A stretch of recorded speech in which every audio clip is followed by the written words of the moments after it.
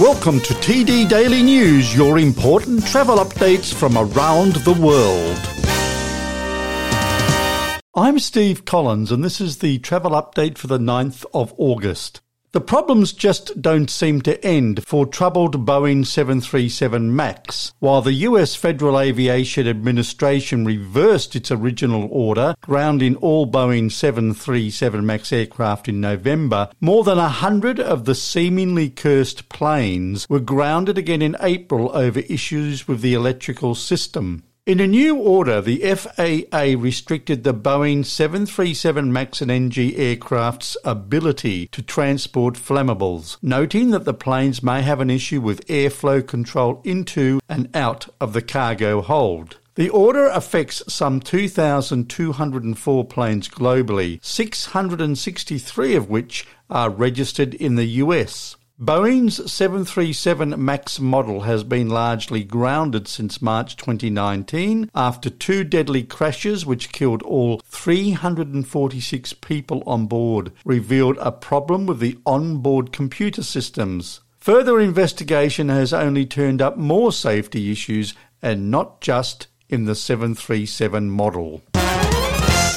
The Thai government plans to reopen Thailand without quarantine for foreign tourists and travellers. According to the Samui Plus plan, Koh Samui and nearby islands of Koh Phanang and Koh Tao in Surat Thani province have reopened for travellers who have been vaccinated against COVID-19 following the Phuket Sandbox plan. For the Samui Plus plan, vaccinated tourists will need to stay no less than 14 nights on the islands if they want to travel elsewhere in the country.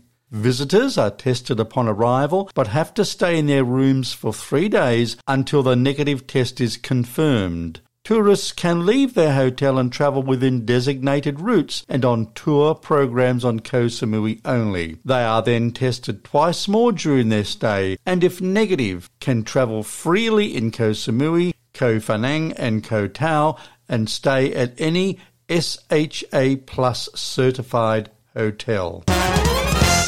Punta Arenas in the extreme south of Chile will host the International Antarctic Centre, a long-time project several times delayed, but which finally was given the green light and should begin to be built in the near future with an investment demanding some $75 million.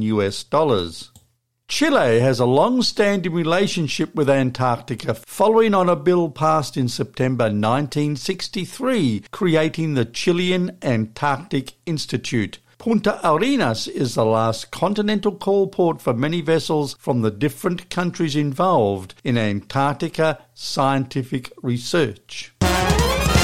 The European Commission has outlined new rules for the European Travel Information and Authorisation System. Once the system is in place, non-EU citizens travelling to the Schengen area who are exempt from the visa requirement will need to register and obtain authorisation before travelling. This is likely to include travellers from the UK. The system will cross-check travellers against EU information systems for internal security, borders and migration before their trip, helping to identify ahead of time people who may pose a risk to security or health, as well as compliance with migration rules. Visa-exempt non-EU nationals will only need a few minutes to fill in an online application, which in a vast majority of cases, that is expected to be over 95%, will result in automatic approval. The process will be simple, fast and affordable,